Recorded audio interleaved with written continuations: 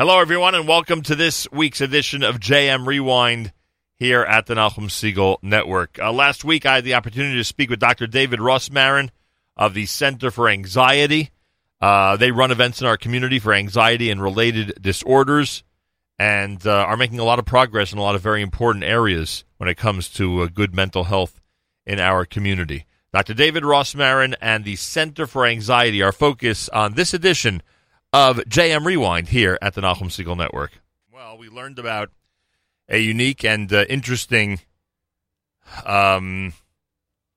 organization, institution, service in our community just a few days ago, and hence we invited our two guests who are here this morning to the air to discuss it. We have Dr. David Rossmarin, an assistant professor in the Department of Psychiatry at Harvard Medical School and founder and director of the Center for Anxiety. The Center for Anxiety has 4 locations. We'll outline them for you in a moment. He is a board-certified psychologist, clinical innovator, and prolific researcher who's authored over 50 peer-reviewed publications and 100 abstracts focused on spirituality and mental health.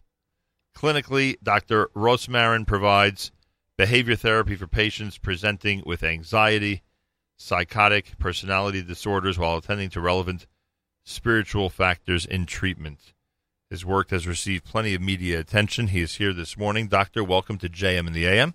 Thanks for having me. A pleasure. And he is joined by David Braid, who was introduced to us as program manager for the Center for Anxiety. David, welcome to you as well. Thank you very much. Good morning. Tell me about the history of the Center for Anxiety. How long has it existed? Well, it's been an 8-year project so far, and I've been living in Boston since then. Was there for fellowship, and I decided that something's got to be done about Jewish mental health in a very serious way. So you had our community in mind when you founded the institution. That's correct. That I did. Boston, Brooklyn, Manhattan, and Rockland County today. Those are the 4. 4 locations. And what is it that's unique about our community that would lead someone in the medical field or around the medical field to think that we need a Center for Anxiety? Well, I get that question a lot, and the answer is not that Jews are more anxious than anybody else. Because I can make that argument, I bet. The answer is that there are many individuals who are providing top-notch therapy in the Jewish community, but we don't find a community. We don't find a place that can really service on a broad level the mental health needs of the Jewish community in a big way. We find a lot of individuals who are providing great therapy, like I said, but we don't find a group of individuals who know the spiritual and religious factors that are important and can provide top-notch quality care. Because it would sound, based on the way you just described it, that there are certain things about our tradition, about our heritage, about our community orientation, which might lead specifically to situations of anxiety. Well, I think it's twofold. Spirituality is a context in which people can have symptoms, they can have concerns. It can make things worse, in other words, as you've alluded to. It can also make things a lot better. Spirituality is a very important resource for people dealing with mental health concerns, whether that's depression or anxiety or things that are more complicated. It's very widely used. A lot of people turn to God, spirituality, when they're in times of distress, and that can make a big difference in terms of the course of their symptoms and their connection in general. And in psychiatry and in psychology, we don't attend to that. We're not trained to attend to that. We're trained primarily with a secular approach. So not attending to that is, in many cases, a problem. In the Jewish community in particular, it's a big problem because it's a part of many people's lives. And those who are individuals who try to help those who are suffering, I'll use that word, from these issues, they might be able to incorporate, because of their own background, some of the things you're talking about. They may be able to guide someone with the spiritual background that it sounds like, Correct. Require your staff to have. But yet that's more of a one-on-one situation. It's not what would you call it, a vast service provider? How would you refer to it? It's not a movement. Right. It's not they're individuals, and often they're full. It's very difficult to get into their practices. There isn't... And they have limited time, limited resources, and also limited ability to service their patients. Sometimes patients need more intensive services, like an IOP or an intensive outpatient program. So to be able to provide higher-level service and quality care on a grand scale for a community of millions of people, you need an infrastructure. Center for Anxiety, Brooklyn, Manhattan, Rockland County, and Boston. We'll talk more about it in detail in terms of exactly where they're located coming up. They have an event happening on Wednesday, December the 6th, up in Muncie, New York. It's called Mental Health, What Are You Eating and What's Eating You? And we'll talk about the relationship between eating and, anxiety in just a minute or so here at JM and the AM. Eating is a very big topic, in the Jewish community. I don't know if you're aware of that. Indeed. Do you have anxiety? That's a good question. Everybody has some level of anxiety and stress. Because you don't come across as somebody with anxiety. I'm glad to hear that. I've been practicing what I preach. You New Englanders have that, I guess. I guess so. New Englanders have their own stressors, but people can deal with their anxiety. People can deal with stress. Managing it is and manage it and live really productive, happy, wonderful, connected lives. But there are certain strategies that you got to be doing, and if you're not doing them, then it's going to be a mess. Right. And those strategies have to become habitual, I guess, because, otherwise people may just throw up their hands and say it's impossible to deal with it. I mean, it's a process, right? It takes time. 100%. And it's a process worth investing in. Right. And time commitment sometimes can be frustrating. Indeed. To say the least. All right, so we talked about the uniqueness of our community. You mentioned a moment ago how spirituality can often help people get out of situations that we're alluding to or describing here. And I noticed that it seems that in, I don't know, other religious communities, and this may just be as an outsider that I'm hearing, that I'm assuming this.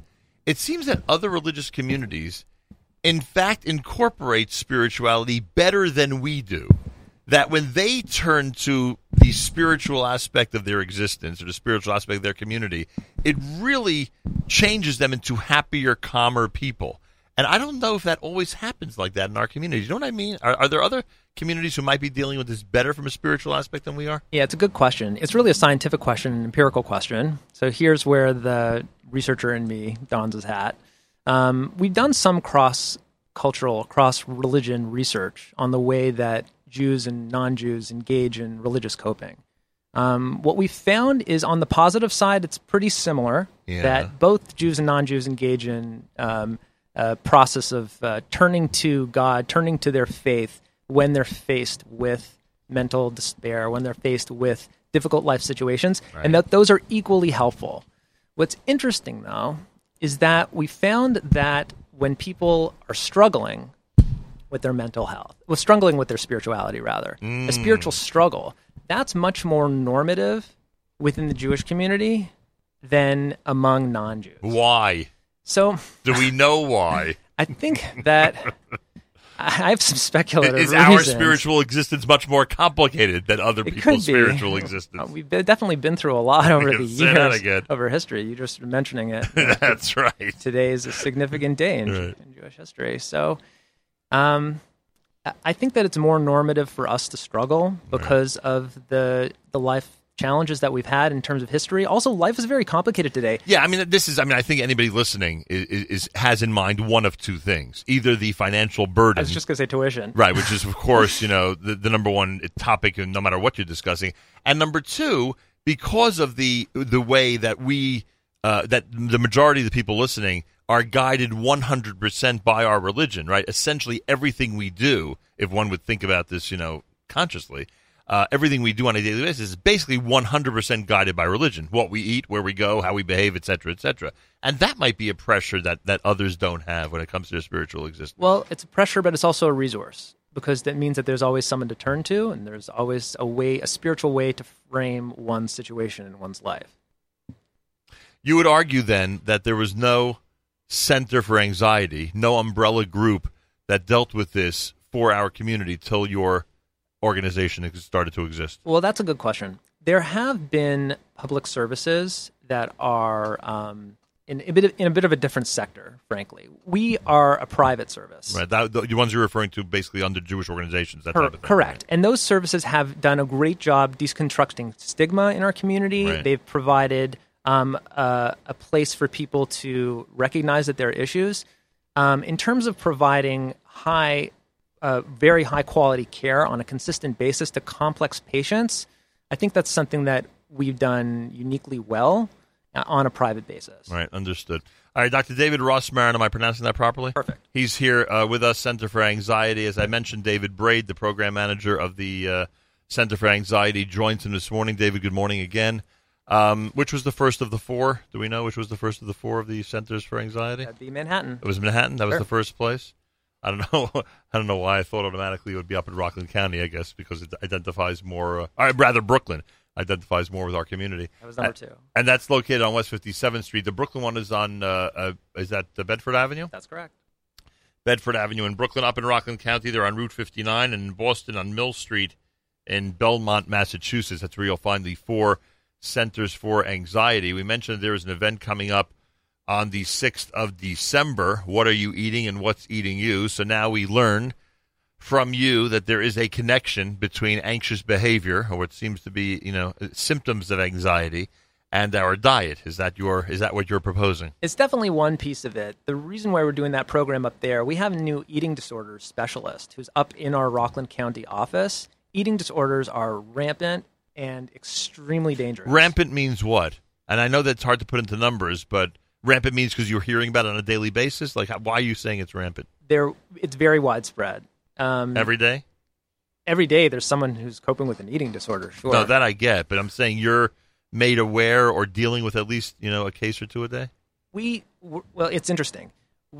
Since we took on this doctor in our office, her name's Dr. Laura Rainey, extremely talented, Harvard-trained eating disorder specialist. That is her specialty in the Rockland office. Since we brought her on staff, we've been getting tons of calls because people see that there's an answer.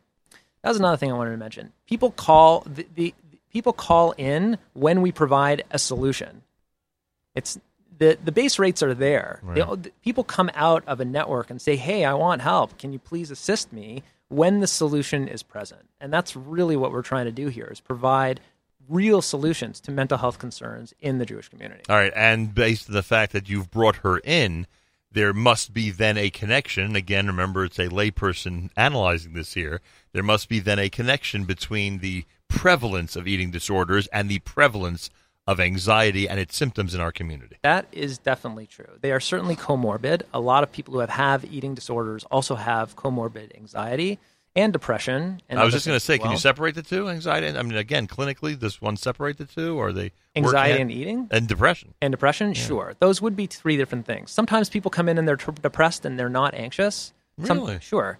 It's not entirely common. Right, but it's not uncommon. It's not uncommon. And same thing with anxiety. Sometimes people come in and they're just anxious, but they're happy, but they are dealing with anxiety, too much anxiety and stress on a daily basis. Right. How do we know? I'll tell you, some of these things seem so abstract to me.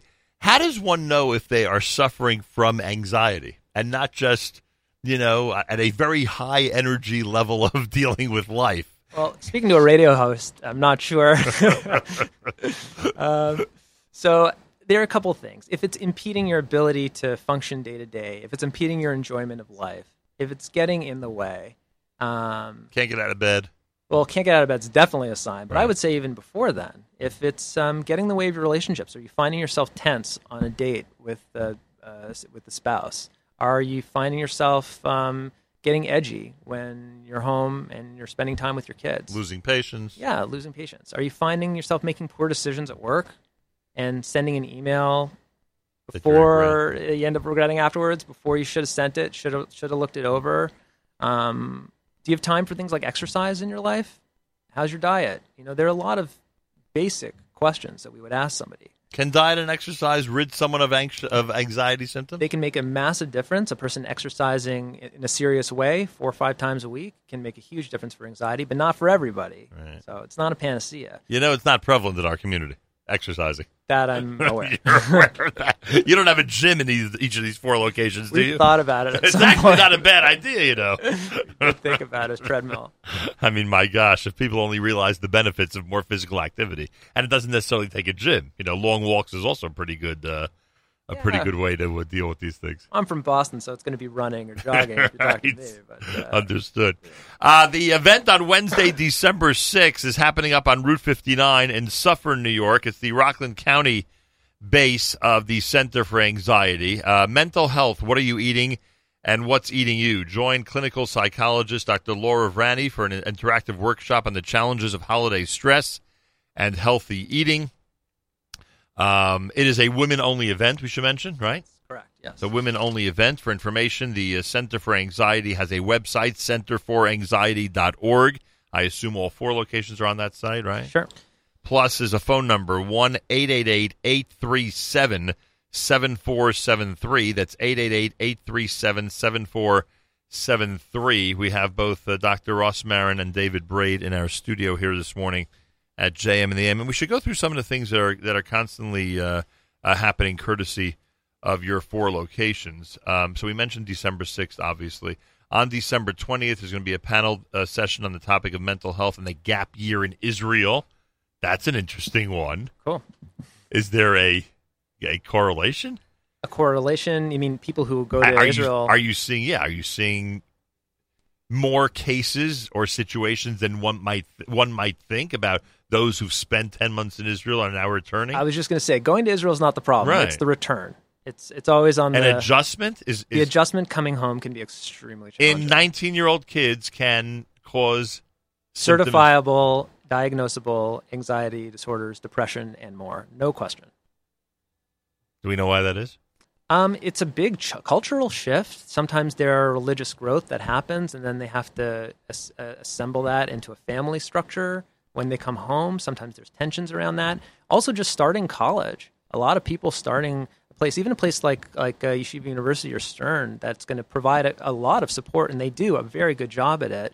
There's still going to be an adjustment to living in New York versus being in Yerushalayim or somewhere else and studying full-time. There's no question. It's a huge challenge. Recurring events that you're in charge of include in your Manhattan office on West 57th Street an OCD support group. Now, this is, frankly, when I was first introduced to you by telephone, I thought this would be the number one topic because, OCD, again, with the 100% guidance of our tradition and our regulations guiding us on a daily basis, I can see how OCD becomes a big problem. It's a really interesting question.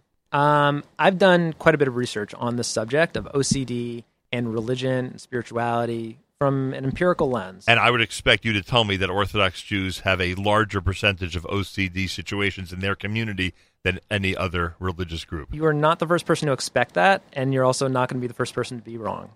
It's not true. Our levels of OCD and anxiety and depression, for that matter, and pretty much everything else, are the exact same that they are in other communities. Hard to believe. It is other communities do not have, candle lighting time when everything must stop, which hangs over you. Right. Does not have a situation in April where you must rid your house of every crumb. And of course I could cite another 100 examples, but those are 2 really big classic ones. You know what I mean? Sure, absolutely. I get it. There are a lot of aspects of Orthodox Judaism that look like OCD, but they're not driven by anxiety for most people.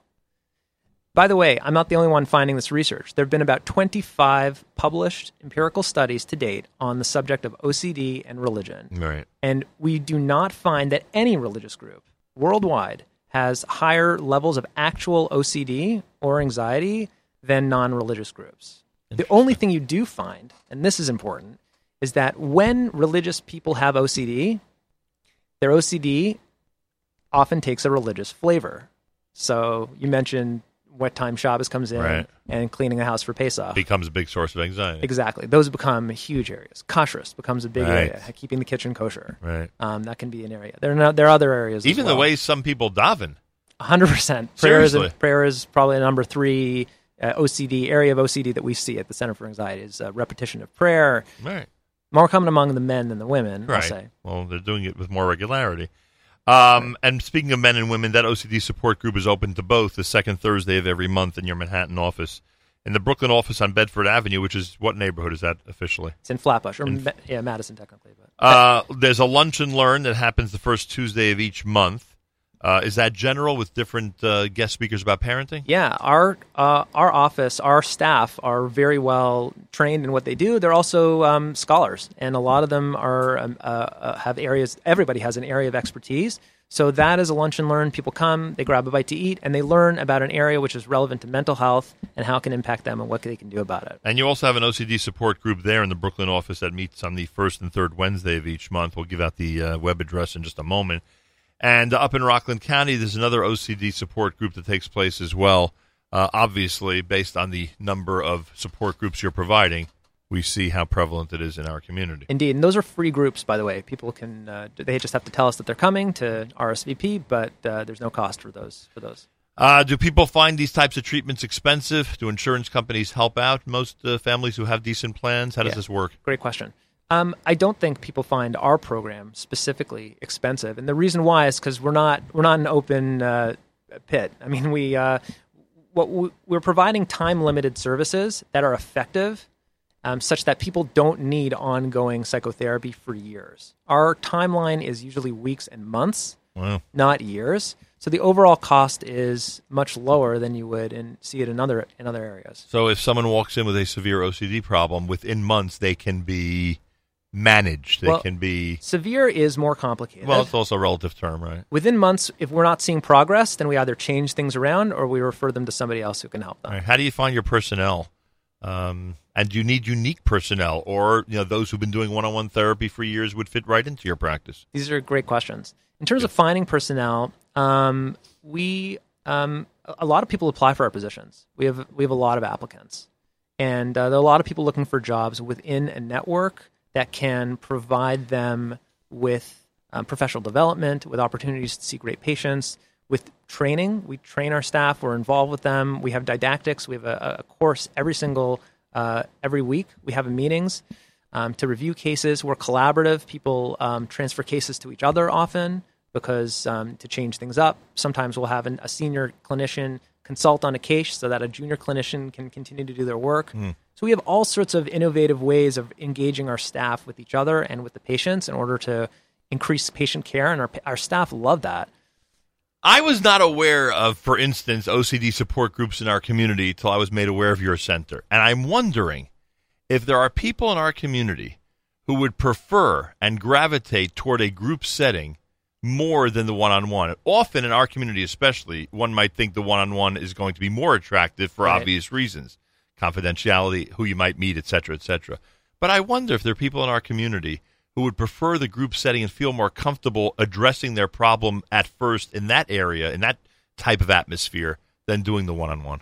It's a great question. I actually asked that a couple years ago, and we did a study about it. I was surprised myself that the results of that study indicated that people from the community were equally likely to want group as well as individual therapy. So it's 50-50. That's what I found. But in practice, in our programs, we have found that people are more likely to want individual than group therapy. Those are the calls that we get. Why the disparity? I'm not sure. Interesting.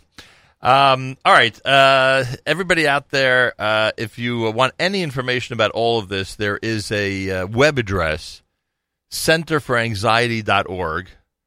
And David Braid, let's get you in on the conversation. People go to the website. What can they find? What type of information will they find there? So our website has a lot of information, detailed information. A lot of our community events are posted there, as well as a phone number, sign-up scheduling, as well as information and bios about all of our therapists. Yeah, I was going to say, I assume the staff is outlined there for everyone to learn. 100%. We have about 25 therapists across, or staff members across the 4 locations. The 3 main locations in New York are really the ones that we focus on. The Boston is really relegated to Dr. Rossman and his Harvard staff up there, as well as the research that goes up there. But our 3 main locations are really Manhattan, Flatbush, and Muncie, which is the 3 that you alluded to. Right. And any information... And if you follow the growth of the Jewish community, soon you'll be in Lakewood, I guess. Since tens of thousands of people continue to move to that area.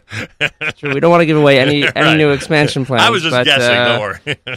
definitely on the radar. But there's plenty of people down there that do top quality care. We really are focusing on areas where we feel, and we're Rabbanim and Askunim ask us to come in and fill a dearth of care that's in their community. Probably nothing more important to members of the community than to have the rabbinical endorsements. I didn't even ask you about that, but I assume there are a lot of rabbis who are enthusiastic about your work. Sure. That was the reason we started in the first place, actually. So. Pretty cool. Yeah, so our website has a lot of detailed information. Also, it's not just about treating people when it's too late. There's a lot of information and awareness and educational information on the website as well as information to help people that are around others that have issues or things that are going on in their lives, strategies and coaching information that allows them to be more sensitive to their needs. And we like to say that, we align ourselves with the dentist, that we want to catch the cavity before you need a root canal. That a lot of time preventative care is really the most effective, and we see the greatest benefits before it's too late. Just like you take care of your physical health, your mental health is just as, or if not more important than taking care of exercising and your diet and stuff like that. They go hand in hand, but we like to push people to at least see someone on an annual basis or semi-annual basis. We actually, until the end of the year, we're providing a free initial 30-minute consult for listeners of the Nachum Segal Network. If you call in and you mention this radio interview, we're actually going to provide that service. Or if you email. Email as well. Contact through the website. Either email info@centerforanxiety.org or call the 1-800 hotline number that's on our website. Yeah, we'll give everyone the number in a moment. But that's something that we want to be out there and provide a service and be of importance to the community. We really want to build a place where people feel safe and comfortable coming in, discussing or consulting, or just doing some self-reflection, or just making sure that everything, that the software is all in good shape, and that they're operating at full capacity, and really realizing anything in decision-making, their goals that they want to accomplish in life, and not letting something that could be taken care of relatively easily in the beginning and letting it grow into something that's too late, that would require more extensive. You want to eliminate roadblocks and hurdles. That's what it's all about. And the earlier you get to it, the easier it is, right, Doctor? No question. Well, the construction here in the city, Yes. You'd rather fill the pothole than wait till they close down the street. No question about that. So what is it like for Jewish parents to say that their son is at Harvard Medical School? Quite a lot of it. Is it a source of low anxiety when they're able to tell people that their son's at Harvard Medical School? I don't know. You have to ask them. I'd have to ask them. Huh? I think my parents are decently happy. But And where did you go to Harvard Medical School as a student? I went there as a fellow, and I stayed on, and then I was doing this research on spirituality and mental health, so they decided to offer me a faculty. And what are they on the list of medical schools in this country? Are they number one in the top 3, top 10? What is Harvard generally? I don't know. Somewhere up there? It's probably up there. I don't even look anymore, but I'm very happy to be there, I'll tell you. Yeah, I can imagine. Must be very cool. All the kosher restaurants up there in Boston. That's true, right?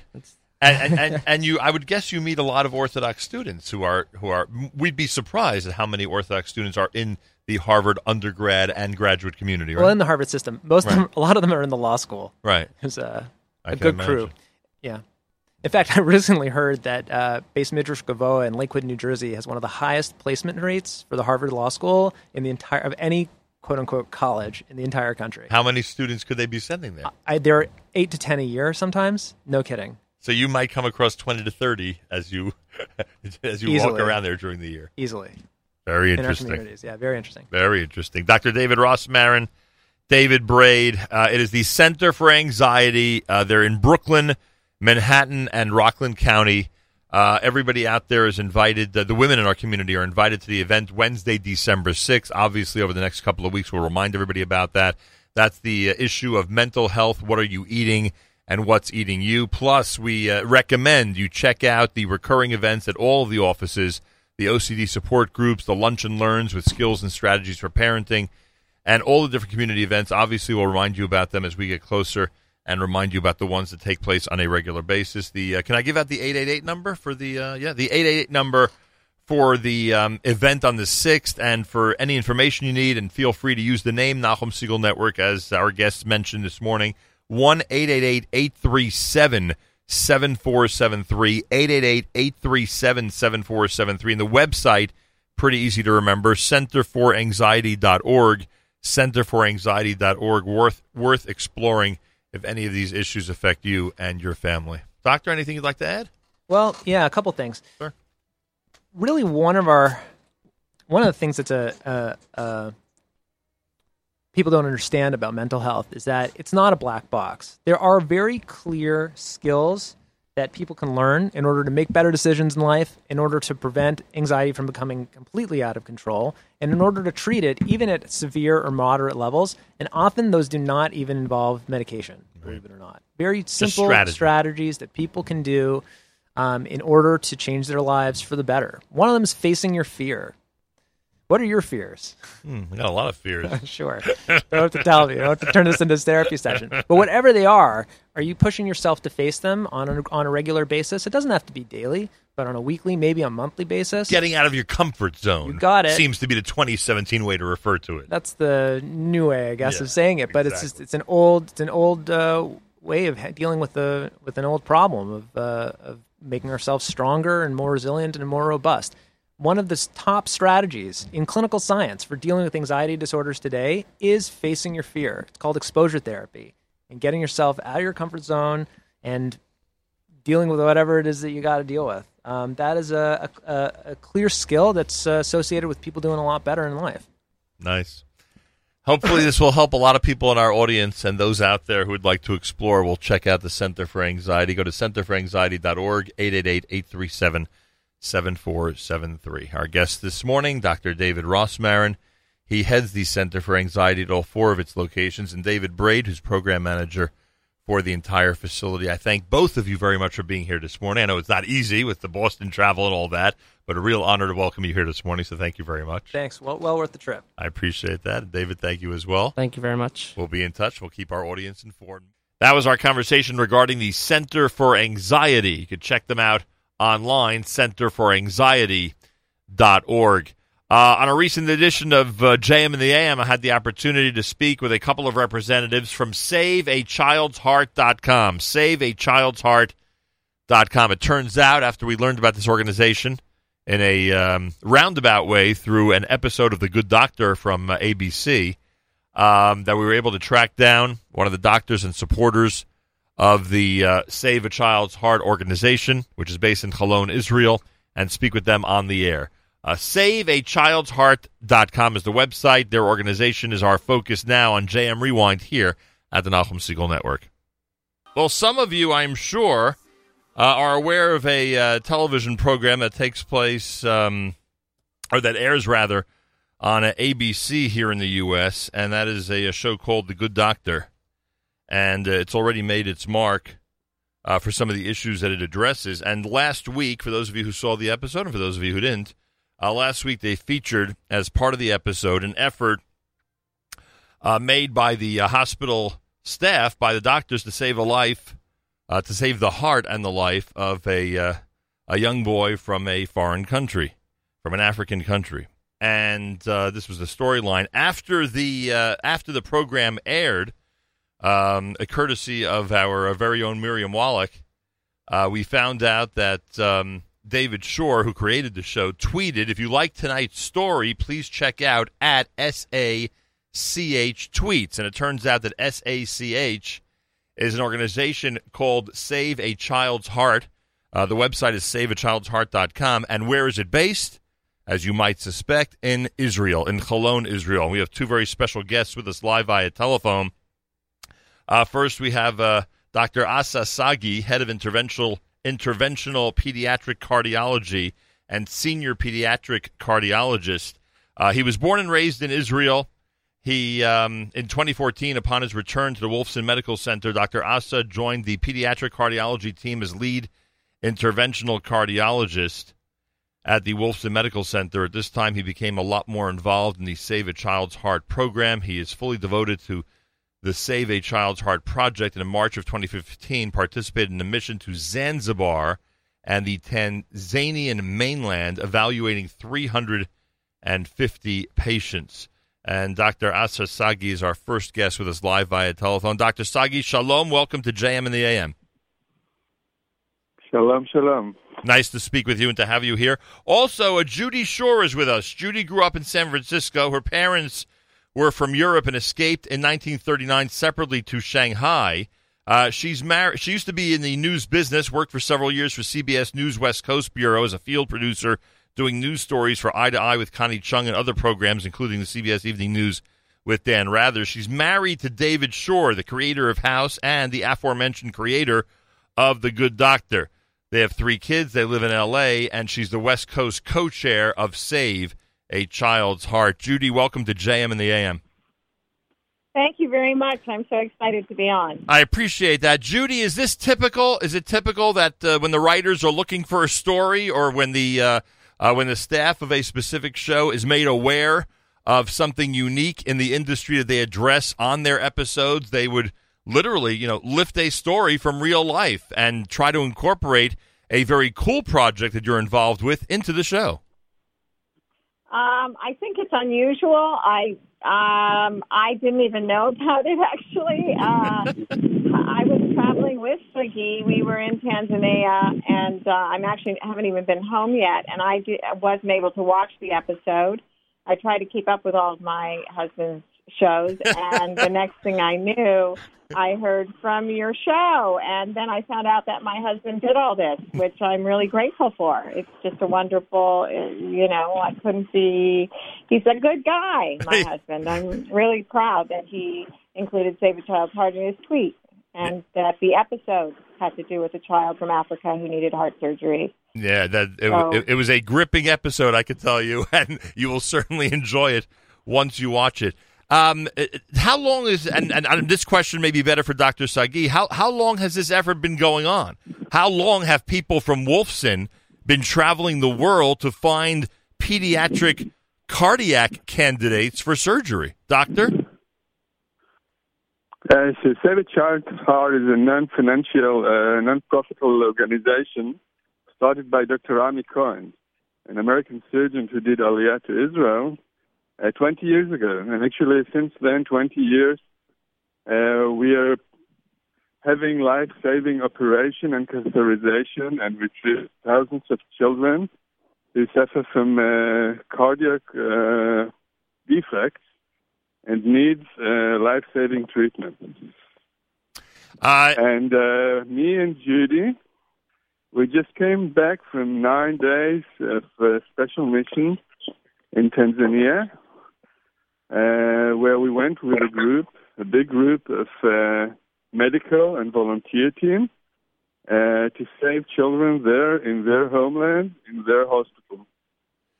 So, unlike the episode, then, are these surgeries taking place in their hometown, or are these patients being flown to Israel for these surgeries? Most of the patients come to Israel. Wow. And the operation and catheterization take place in Holon, in Wolfson Medical Center in Israel. But we believe, since part of our goal is to train the locals so they can treat in the future the children themselves, so every period we come and work with them in their hospitals so that they can see it's possible to manage and to have this life-saving operation and catheterization in their homeland. And we're doing it for a few years now, and I must say that our team in Dar es Salaam in Tanzania shows an amazing progress year after year. They're already operating by themselves about 100 to 200 operations a year.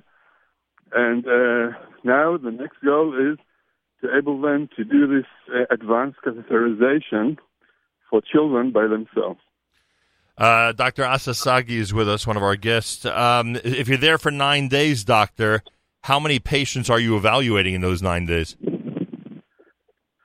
So we have been saving lives of 16 children, and we've been evaluating about 300 other children, doing echoes and preparing them for their coming to Israel.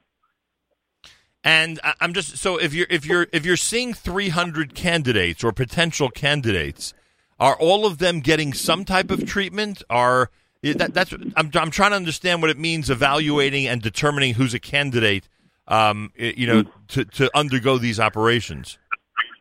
So we like to say, once you're a such child, you'll ever be a such child. Out of this 300, we always have children who we follow up. So once we did an operation or some procedure on a child, we will be follow up this child once a year for all his lifetime. So when we come back every half a year to Tanzania, we also evaluate new children, but as well doing follow-up on the children we already operate. So we saw about 50 to 100 new children, 50 to 70 new children. 16 we already operated there, had sterilization in Dar es Salaam.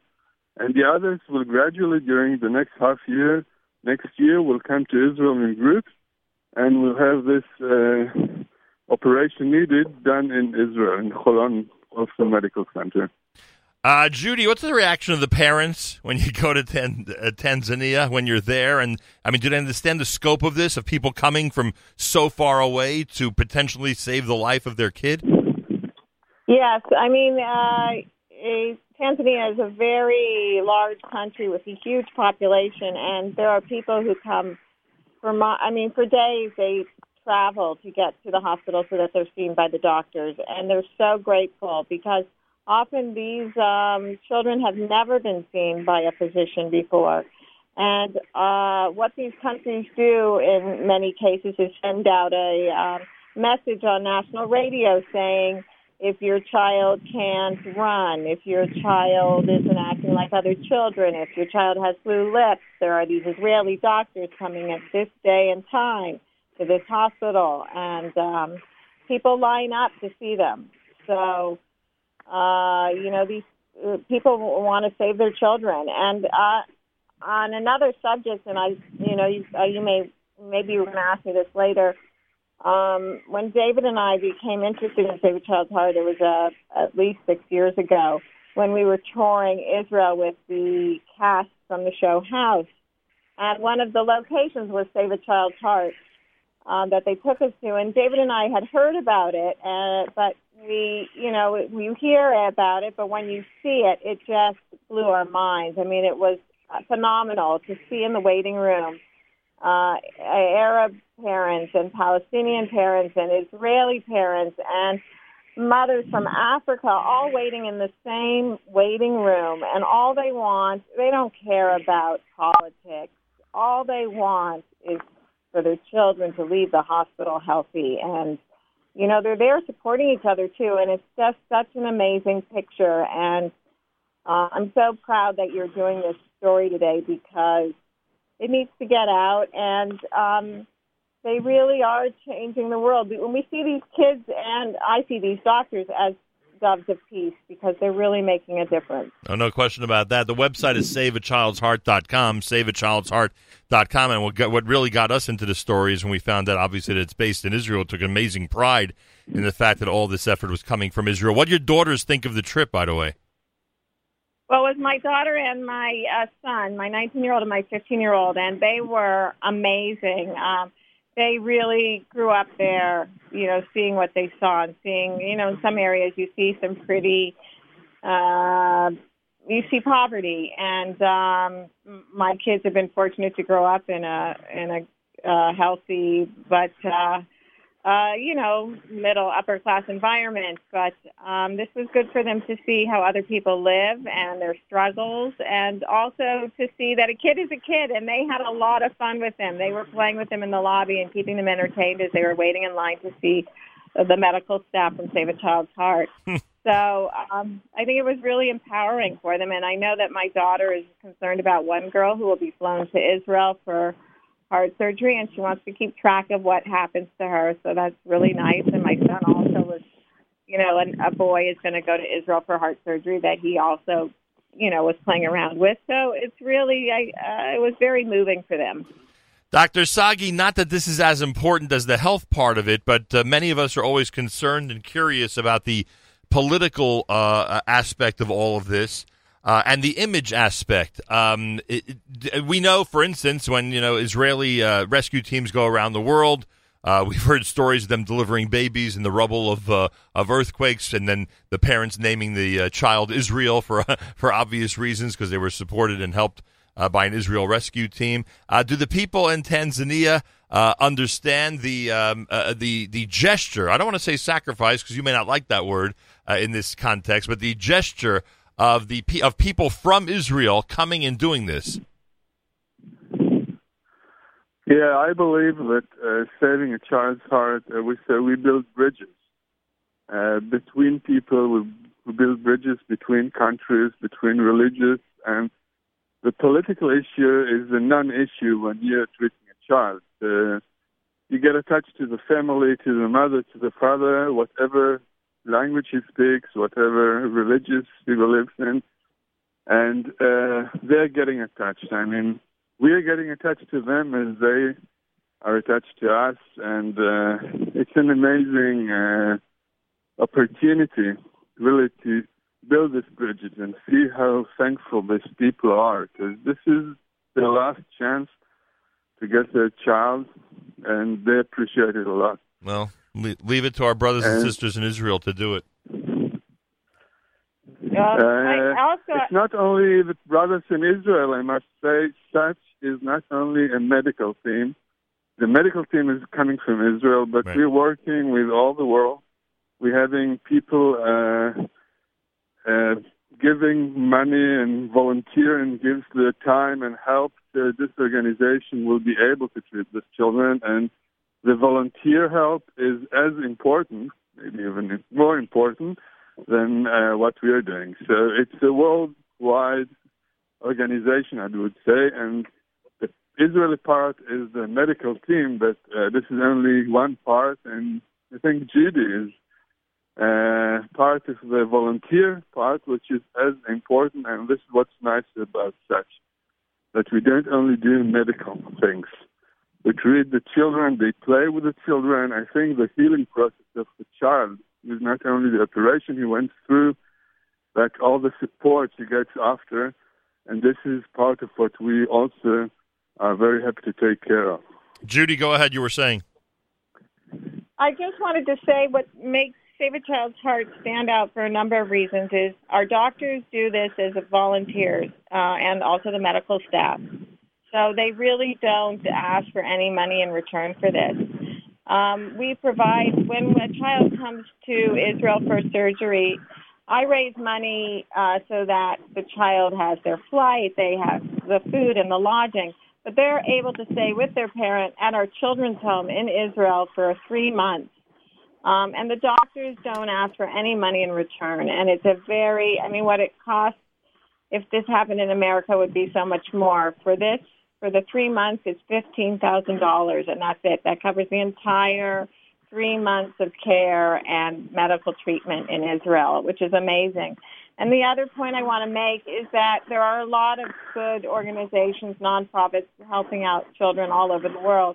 What makes Save a Child's Heart stand out is that we train doctors. So we trained the first Tanzanian pediatric heart surgeon. There was never one there until a few years ago, and that's because he trained in Israel for 5 years, and he became the first. So our mission is to make these countries sustainable so that they can do these things on their own. And right now we're almost completed the training of an Ethiopian doctor, and he will be the first pediatric heart surgeon in his country. And it's very important that it's a pediatric heart surgeon. It's not the same thing as adult surgery. The details that are involved with the child is much different. And so he's almost finished his training. And then we also want to do a center of sustainability in Romania. So we're working on that as well. So not only is Save a Child's Heart about healing these children, but we want to make these countries able to stand on their own 2 feet and perform these surgeries on their own as well. Phenomenal. The website has a headline, Mending Hearts, Building Bridges. SaveAChild'sHeart.com. You can donate right there on the homepage. Dr. Asa Sagi is head of interventional pediatric cardiology and senior pediatric cardiologist at Wolfson in Israel. Dr. Sagi, Tadar Rabah, thank you so much for joining us. Shabbat Shalom. Shabbat Shalom. And Judy Shore. Judy, you got to tell David he really done good in this case. Yes, he did. When I see him, I'll see him tomorrow evening. I haven't seen him in a couple of weeks. So, yeah, he really, I'm just so proud. And thank you. Thank you for everything. And Shabbat Shalom. A pleasure. And Judy is the West Coast co-chair of Save a Child's Heart, Judy Shore. And we thank her as well. And yes, Shabbat Shalom to both of you. The website, saveachildsheart.com. And again, as you heard, medical team based in Israel. That was our conversation on a recent JMN broadcast regarding the organization Save a Child's Heart. The website, saveachildsheart.com. There are a lot of rumors out there about who the next Prime Minister of Israel is going to be. On a recent edition of JMN, I spoke with Gideon Sa'ar, who's been out of the Israeli government for a little while, a few years actually. And now the rumor is that he may be the next leader of Likud and quite possibly the next Prime Minister of Israel. Gideon Sa'ar was on a recent edition of JM in the AM. Here's that conversation on this edition of JM Rewind at the Nachum Segal Network. I want to thank Gideon Sa'ar, who has set aside a couple of minutes for us this morning. Yesterday was Chavtet b'November, was the 70th anniversary of the UN resolution number 181. Its passing, and essentially would lead up to the establishment of the State of Israel. And Gideon Sa'ar, who served in the Israeli government for quite a while, and has, without any, with no airs about them in both the media and in the political scene in Israel, is being touted as one of the favorites for the next Prime Minister of Israel. He is with us live via telephone on this Thursday morning. Minister Gideon Sa'ar, shalom, welcome to JM in the AM. Shalom, good morning, Boker Tov. I appreciate you joining us. Let's start with yesterday. Are you getting the feeling after all the commemorations yesterday that both in Israel and in the diaspora there is a great appreciation for what happened 70 years ago? No doubt it was a very meaningful, historical, touching moment in the history of the Jewish people. But without underestimating, I want to put it in the perspective. Eventually, the State of Israel was established because a very small yeshuv, not more than 650,000 Jews at the time, fought in a war that was imposed against us by 7 Arab armies that invaded our country, and their war and their brave stand those days, that brought to the establishment of the State of Israel. The UN decision was an important thing. Zionism was always thought about being recognized in the international law, international community. But the most important thing was the fact that was created in our land by our people at that time. Great point. Gideon Sa'ar is with us live via telephone. People are fascinated by your political and non-political career, all the time you spent in the Knesset and as Minister, Education, Interior, etc. And now people are looking. Obviously, it's no secret. So many are predicting that you're going to jump back in to the Israeli political scene. Is it easier to help the State of Israel while being a member of government, or is it easier to help the State of Israel while not in the government? Well, you can always help, but no doubt it is. You can do more when you are a minister. I served 6 years as a minister, 12 years as a member of the Knesset.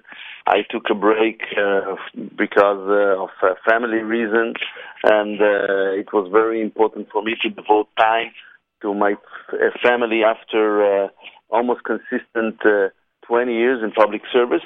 But I announced I will come back, and this is what I'll do in the next election. It'll be very interesting to watch, and you know about all the speculation out there. I wonder what you think of the amazing dedication of some of the members of the diaspora to the State of Israel. I'm sure you're aware about this record-breaking number of tourists, and obviously that includes Jews and non-Jews, that have visited Israel in 2017. Do you feel this bridge between Israel and the diaspora getting smaller and smaller? Yeah, there are concerns, and last year especially, we had a very difficult moment. But we are brothers, and the state of Israel really established and belongs not only to the Jews that were privileged to live in, but also to our brothers in the diaspora. And whoever says something which is not sensitive about our brothers in the diaspora, our brothers and sisters, is hurting all of us. And this is something we should be very sensitive. And I was very sorry to hear things that were said by Deputy Minister a few days ago. I am happy she apologized. It is very important that we will recognize that we all share the same destiny, the same future, and the same heritage. Oh, okay, and I appreciate that. Gideon Sa'ar, finally, would you prefer that the Prime Minister and the government call for elections sooner rather than later, or are you ready to be as patient as necessary?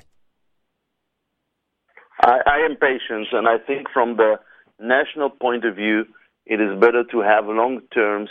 As a minister, at the time I was Minister of Education, I enjoyed for 4 years in office. It was very significant to complete reforms I started. So from the national point of view, it is very important that elections will be in their time, which is 2019. I hope that's what will happen. And myself, I have enough patience. I intend to serve my people for a long time afterwards. And the most important thing is what's good for our country. Kol hakavod, greatly appreciate you taking a few minutes for us this morning. Toda rabah to you. Thank you all. Shabbat Shalom. There he is, Gideon Sa'ar, at one-time minister, of course, in the Israeli government, served many years in the Knesset. Flattered that he accepted our invitation to speak to this audience as he continues this very interesting journey. Everybody, it's no secret, certainly. I don't want to say everybody, but many in the media and in many political circles are predicting that he very, very well could be the next Prime Minister of Israel. Toda rabah to Gideon Sa'ar. Gideon Sa'ar, that was our conversation with him. He is favored, according to the media, to be the next Prime Minister of Israel. We'll see what happens. Thank you so much for listening to this edition of JM Rewind, an opportunity for us to check out some of the interviews and guests that we featured recently on JM and the AM. Plenty more coming up. Thanks for keeping it here at the Nachum Segal Network.